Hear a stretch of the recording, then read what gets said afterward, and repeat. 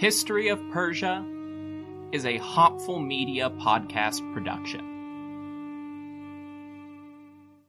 Support for this podcast and the following message come from Corient. Corient provides wealth management services centered around you. They focus on exceeding your expectations and simplifying your life. Corient has been helping high achievers just like you enjoy their lives more fully, preserve their wealth, and provide for the people, causes, and communities they care about. As one of the largest integrated fee-only registered investment advisors in the U.S., Corient has deeply experienced teams in 23 strategic locations. Corient has extensive knowledge spanning the full spectrum of planning, investing, lending, and money management disciplines. Leverage Corient's exclusive network of experts to craft custom solutions designed to help you reach your financial goals, no matter how complex they may be. Real wealth requires real solutions. For more information, connect with a wealth advisor today at Corient.com. That's Corient.com. Corient.com.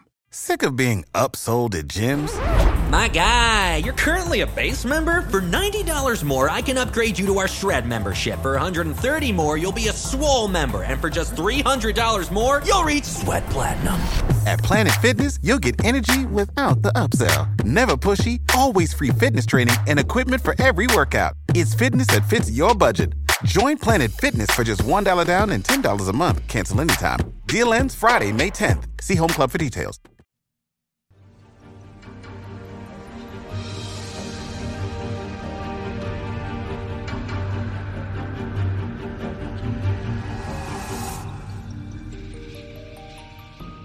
Hello everyone. Welcome to a special announcement episode of the History of Persia. It's been a while since I did one of these. The last one was all the way back in the fall of 2019.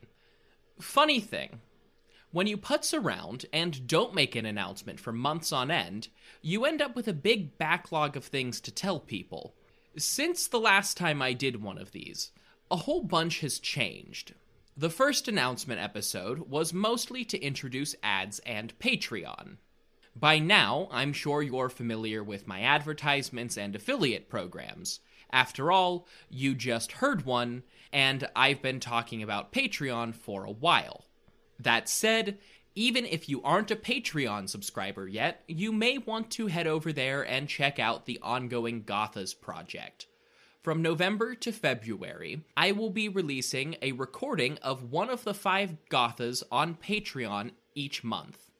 These episodes will be freely and publicly available, but hosted only on Patreon. The first of the 5, the Gotha Ahuna Vaiti, is already up as a patron exclusive, but it will be included in a sort of audiobook when the project is complete. The new feature I want to announce today is the introduction of the one-time payments through the official website, historyofpersiapodcast.com. I've been trying to get this up and running for over a year now. At first, WordPress required that I upgrade my hosting plan, and then things just kept changing. But now it should be all worked out.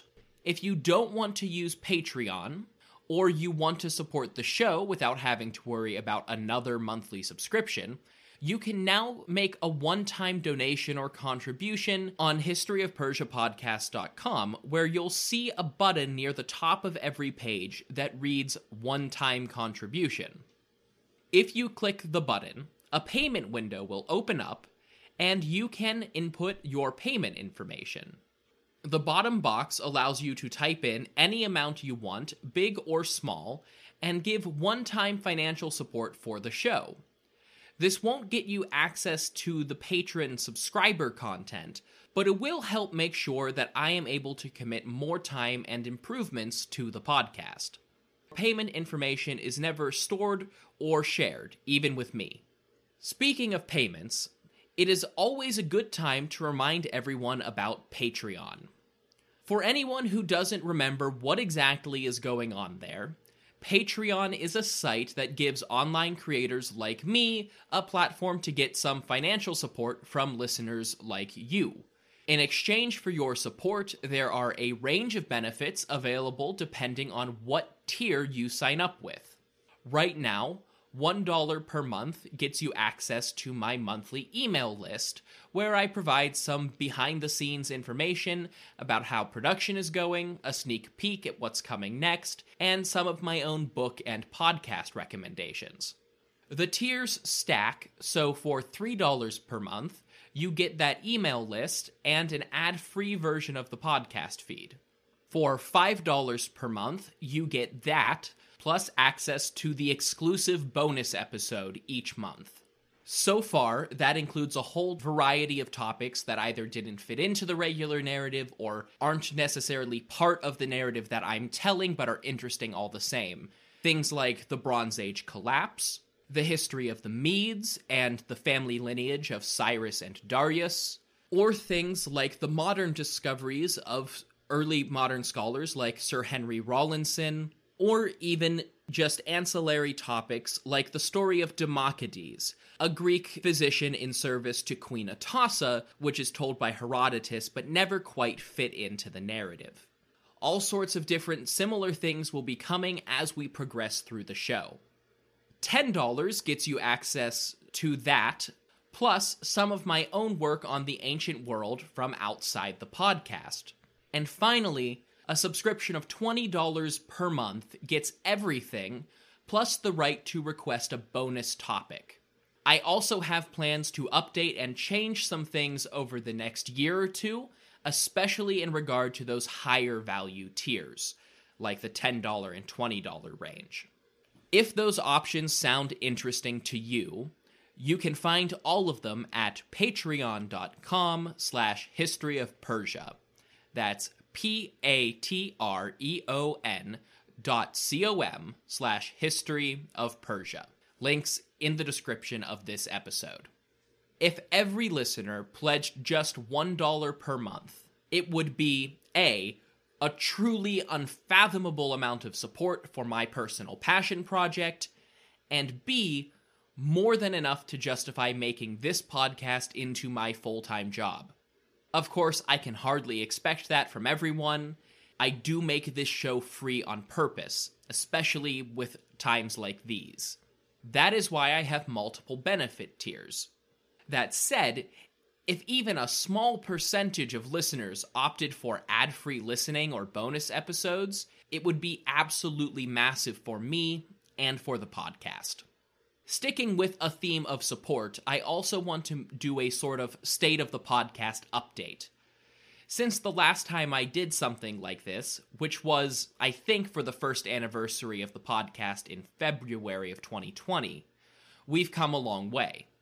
In the last 10 months, we've crested not just 300,000 total downloads, but 400,000, and we're rapidly approaching 500,000. Episode 1 has been heard over 20,000 times, which, again, truly astounding. Thank you all so much. I also want to thank the more than 200 people who have left reviews on iTunes and other podcast services. Your reviews are both very encouraging and constructive, and I really do greatly appreciate them. A special shout out to listeners in Eastern Europe who have successfully pushed History of Persia into the top 100 or 200 history podcasts in several countries, more than any other region. And an even bigger thank you to listeners in Malta who have me competing with the likes of History of Philosophy Without Any Gaps, Stuff You Should Know, and Bill Gates. That's just bizarrely cool to me. Now, for the less good news. Some of you who are in the know about how podcast advertising works might have noticed that I have been relying on affiliate programs. These are relationships where I have to get interaction for the company instead of being paid per ad or per view. I've had a bit of success with the affiliates, and it's kind of fun because there is more freedom in what I'm advertising. That said, I'd also like to get some traction with more typical and, honestly, better paying advertisements. To do this, I am going to start including midpoint ads that break up the episode on rare occasions, and I do want to stress that. I don't personally prefer these ads, and my goal is just to get the ball rolling and get some new interest in ads that go at the beginning of the episodes. So, like I said, this will be a rarity, and I only really want to insert those ads in episodes that have a natural break somewhere in the middle. Originally, I had intended to put it between the discussion of Egypt and Babylon in the last episode, but I couldn't get this announcement up in time. So just be aware of that going forward. You may even hear one in just a second. Like the last big fundraising announcement episode, I don't just want to ask for money. I also want to tell you about it. So today we're going to talk about Darics, the first currency of the Persian Empire minted by and for the Achaemenids. Maybe after these messages.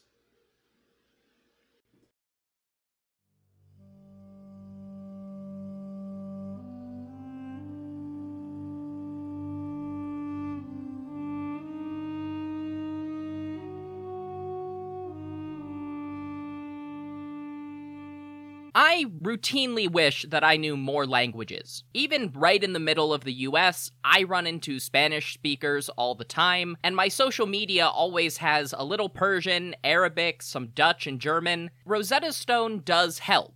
It's the most trusted language learning program after all. It's also conveniently available on desktop or on the go as an app and has some really cool features that truly immerse you in the language you're learning. Just the first steps, like learning a new alphabet and some simple phrases, helped open new doors, and Rosetta Stone is a great choice as the trusted expert in this for 30 years and millions of users with 25 languages available to learn. They focus on fast language acquisition without English translations to help you learn, speak, listen, and think in your new language while building long-term retention. Their true accent speech recognition also gives feedback on pronunciation, which can be really important for languages like Persian, where how you say something is very important. And on top of being available for desktop and mobile, you have the option to download lessons and take them offline. This is also all available at a steal. You can get lifetime membership, all 25 languages, for 50% off.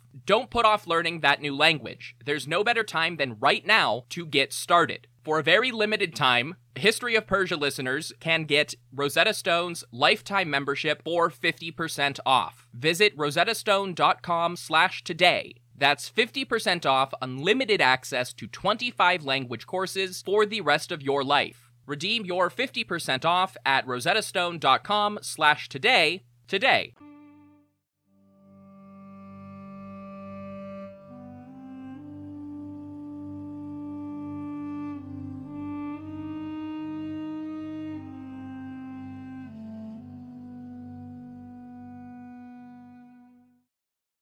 Okay, well, hopefully something happened there. Or at the very least, happens there for the second batch of listeners who are still catching up. So, the Persian Daric. Last time I checked in on Persian currency, in the last fundraising announcement, Cyrus the Great had more or less adopted the Lydian Cresid as the only currency minted by the Persian government. They were the end product of the first coins invented in Lydia, minted in gold and silver, which featured a lion and a bull confronting one another on the face. Good times. In the 30 years following Cyrus's conquest of Lydia, coinage rapidly became more common and more popular in the Aegean, spurred on by the widespread adoption of coins in Greek city-states. That meant that Greek coins were pushing into the market and even being minted by Persian subjects in Ionia, Lydia, Phrygia, the surrounding islands, and partially in Egypt. When Darius began making all of those reforms, which led Herodotus to call him a shopkeeper, he took one look at these coins and must have said to himself, "This is great, but it could use a little bit more me." He also probably recognized the utility of coinage and the necessity to regulate it if he wanted to maintain control over his economy in the northwestern provinces. Thus, the Daric was born. Daric, like so many of the words I introduce in this podcast, is actually the Latinized form of the Greek form of a Persian word. The Greeks appear to have associated the coins with Darius's name and called them Darekoi. That makes sense, given that Darius was the one who ordered their creation, and probably the person whose picture was on every coin.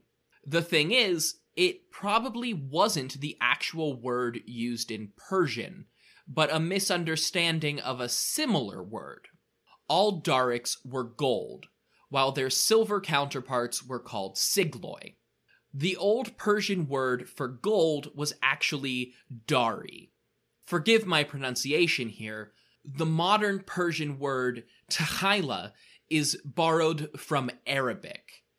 It is also entirely unrelated to the Dara and Darayavaush, Darius's name in Old Persian. This name for the coins is backed up by their name in Hebrew, which was a Darkonim, where Darius is called Darayavesh. So you can see there's not as direct a connection in other languages between Daric and Darius.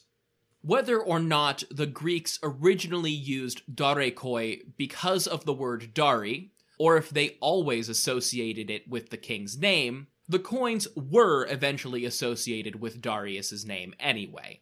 Not that this confusion mattered that much in the Greek world, because the Greeks quickly adopted a nickname for the Persian currency, Takatai, or archers.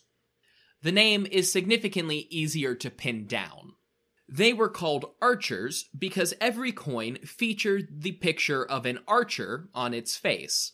Technically, the identity of this figure is unknown. Unlike some modern coins, it isn't labeled. Modern people tend to assume it is the Persian king because national leaders on currency is pretty standard practice today. But in the 5th century BCE, most of the coins in circulation had the picture of a god, or the symbol of whichever city/kingdom was minting the coins. The trend of putting the face of a leader on coinage really took off with Alexander the Great, which we'll eventually get to. It's possible that the Darics actually depict a mythical hero, a personified god, or just a generic royal figure. The characteristics of the person on the Daric never really changed over the years, but the best guess is still that it represents the king. Every iteration of the Daric depicts a figure kneeling, wearing the typical Elamite-style robe and Kidaris headdress of the king. Their beards differ a little bit. However, the kings continued to depict themselves in the traditional style well after they stopped actually dressing and wearing their beards that way all the time. So it may be a more general kingly figure. Anyway, it's some kind of royal figure, and the king makes sense from a propaganda standpoint, which is why royal faces eventually became popular on coinage in later eras. So what exactly do these coins look like? Well, if you cast your memory back to that last fundraising episode, they look a bit like crescids. Most ancient coins were not the perfect circles we're familiar with today, but that was roughly the shape they were going for. Unlike their Greek neighbors, the Persians never adopted the practice of stamping both sides of the coin with a hammer and die. Instead, they would press an image into one side from the reverse while the metal was still soft, leaving a dent where the tails would be on more familiar coins. As I said, all Darics were gold. The Achaemenids instituted a bimetallic standard for their currency, with the large Daric in gold holding a higher value and the smaller silver siglos acting as the smaller denomination, with a standard rate of 13 sigloi to 1 Daric. I'll discuss the sigloi at a later date, partially because I'll run out of Achaemenid coins to do these announcements with if I don't.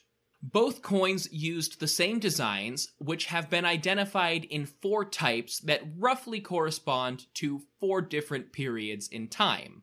They were created at mints, which seem to have been located at Sardis, where the original crescids were minted, and eventually in Babylon. Precisely dating these coins is very difficult because none have ever been found loose in a distinct archaeological setting like a ship, tomb, or battlefield. Instead, they are almost exclusively found in treasure hoards, mixed in with coins of other cities and types from as far away as Italy, and they were often collected long after they were first minted. Type 1 is known only from the silver Segloi, but it's speculated that it may have been used on early Darics as well. It's also possible that only the Segloi were minted for the first few years. This Type 1 design depicts the usual royal figure in a kneeling position, with a quiver on his back, looking to the right. His left arm is bent and holding a bow, while his right arm is at a 90-degree angle and holding 2 arrows. The overall design changed very little over the whole course of Achaemenid history, with the major difference from type to type being what the figure is doing with his hands. And of course, I will post pictures of all of these on the website. We don't know when Type 1 was first minted, probably sometime after 512 BCE, but we have no idea when the Type 2 design entered circulation, just that it was at some point before 500. We don't have any coins with dates on them, but instead a tablet with a coin on it.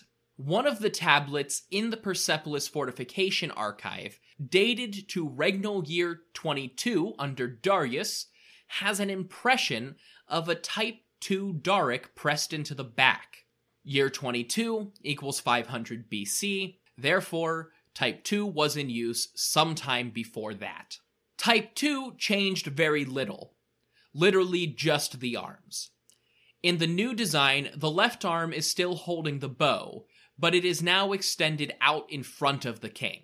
The right arm is now bent back, with the elbow behind the king. The 2 arrows have been replaced with a long spear, pointed down with the shaft crossing the king's body and extending just above the quiver on his back. You can even see the outline of the apple-shaped counterweight on the base of the spear, the same one that led to the Greeks calling the Persian immortals the apple bearers. Type 2 appears to have surged in production after 490 BCE, which gives a tempting connection to the Ionian Revolt and preparations for the second invasion of Greece. That even makes sense. After the war, there would have been a lot left to do in Ionia.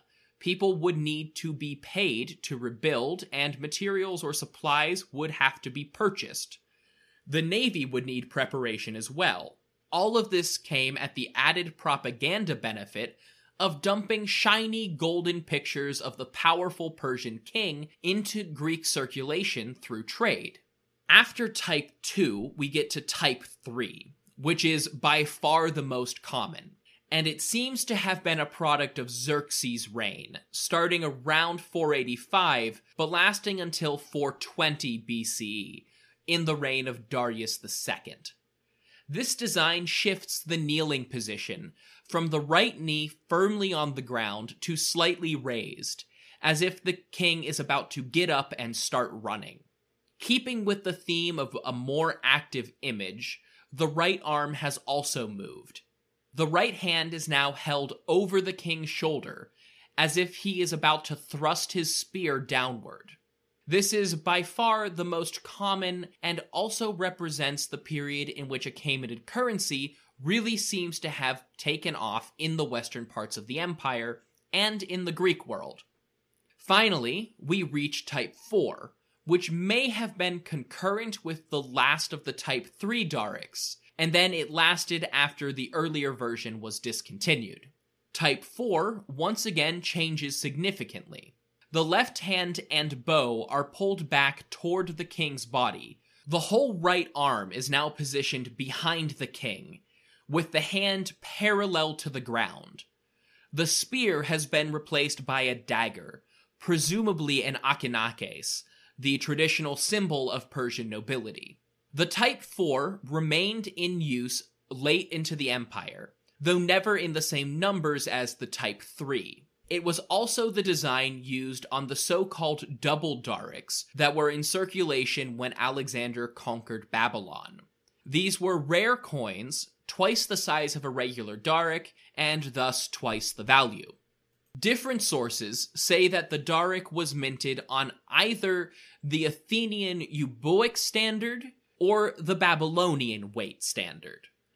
An Athenian drachma weighed 8.5 grams, while the Babylonian shekel weighed 8.4 grams. The shekel is the more likely basis, given that most weights, measures, and laws in the Achaemenid Empire were based on Babylonian precedents. The gold coins circulated widely in the empire, but were of most use in the West, where foreign, mostly Greek, traders were also using coinage. In the East, gold discs were valuable as gold, but didn't have the fiat value intrinsic in a proper currency. While it did enjoy wide circulation, the daric was never what you would call common, purely because of its immense value. One coin was the value of a mercenary foot soldier's monthly salary. Day-to-day transaction would have been handled in silver coinage, whether in the form of a sigloi or of a Greek drachma. In the Aegean, the daric competed for supremacy and popularity with the Athenian tetradrachma, a massive silver coin equivalent to 4 of the smaller standard ones. Likewise, the tetradrachma was also impractical in day-to-day use and would be used like the daric, for large transactions requiring an impractical number of more typical silver coins. The daric was also the only gold coin to see constant circulation in the classical period, partially because the Achaemenids had a near monopoly on gold itself. Silver mines were more common and productive in the Greek world, meaning that silver was more readily available for coinage in more places. Eventually, the daric was replaced, first losing popularity in the West to the golden stater minted by Philip II of Macedon, and then supplanted almost entirely by the golden victory staters of Alexander. In the centuries following the collapse of the Persian Empire, the daric would fade away to be replaced by both local currencies and the Seleucid coinage based on the classical Athenian standards. And that brings me to the end of this much longer than expected little announcement episode. I hope those of you who are nerds about old coins found this one interesting, and for everyone else who just thought it was neat information about Persia, you can find more information and more episodes at historyofpersiapodcast.com, and even more content if you head over and look at Patreon and sign up at one of those tiers to support the show. More episodes are on the way, and until next time, thank you for listening to The History of Persia.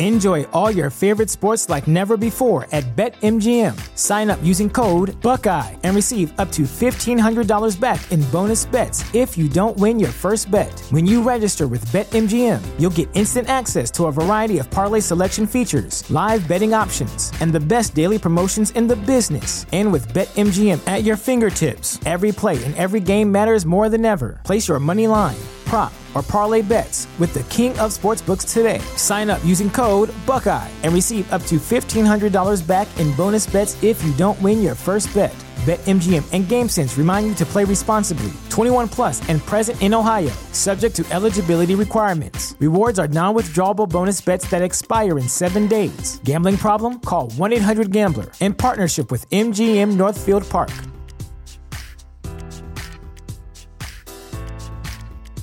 Support for this podcast and the following message come from Corient. Corient provides wealth management services centered around you. They focus on exceeding your expectations and simplifying your life. Corient has been helping high achievers just like you enjoy their lives more fully, preserve their wealth, and provide for the people, causes, and communities they care about. As one of the largest integrated fee-only registered investment advisors in the U.S., Corient has deeply experienced teams in 23 strategic locations. Corient has extensive knowledge spanning the full spectrum of planning, investing, lending, and money management disciplines. Leverage Corient's exclusive network of experts to craft custom solutions designed to help you reach your financial goals, no matter how complex they may be. Real wealth requires real solutions. For more information, connect with a wealth advisor today at Corient.com. That's Corient.com. Corient.com.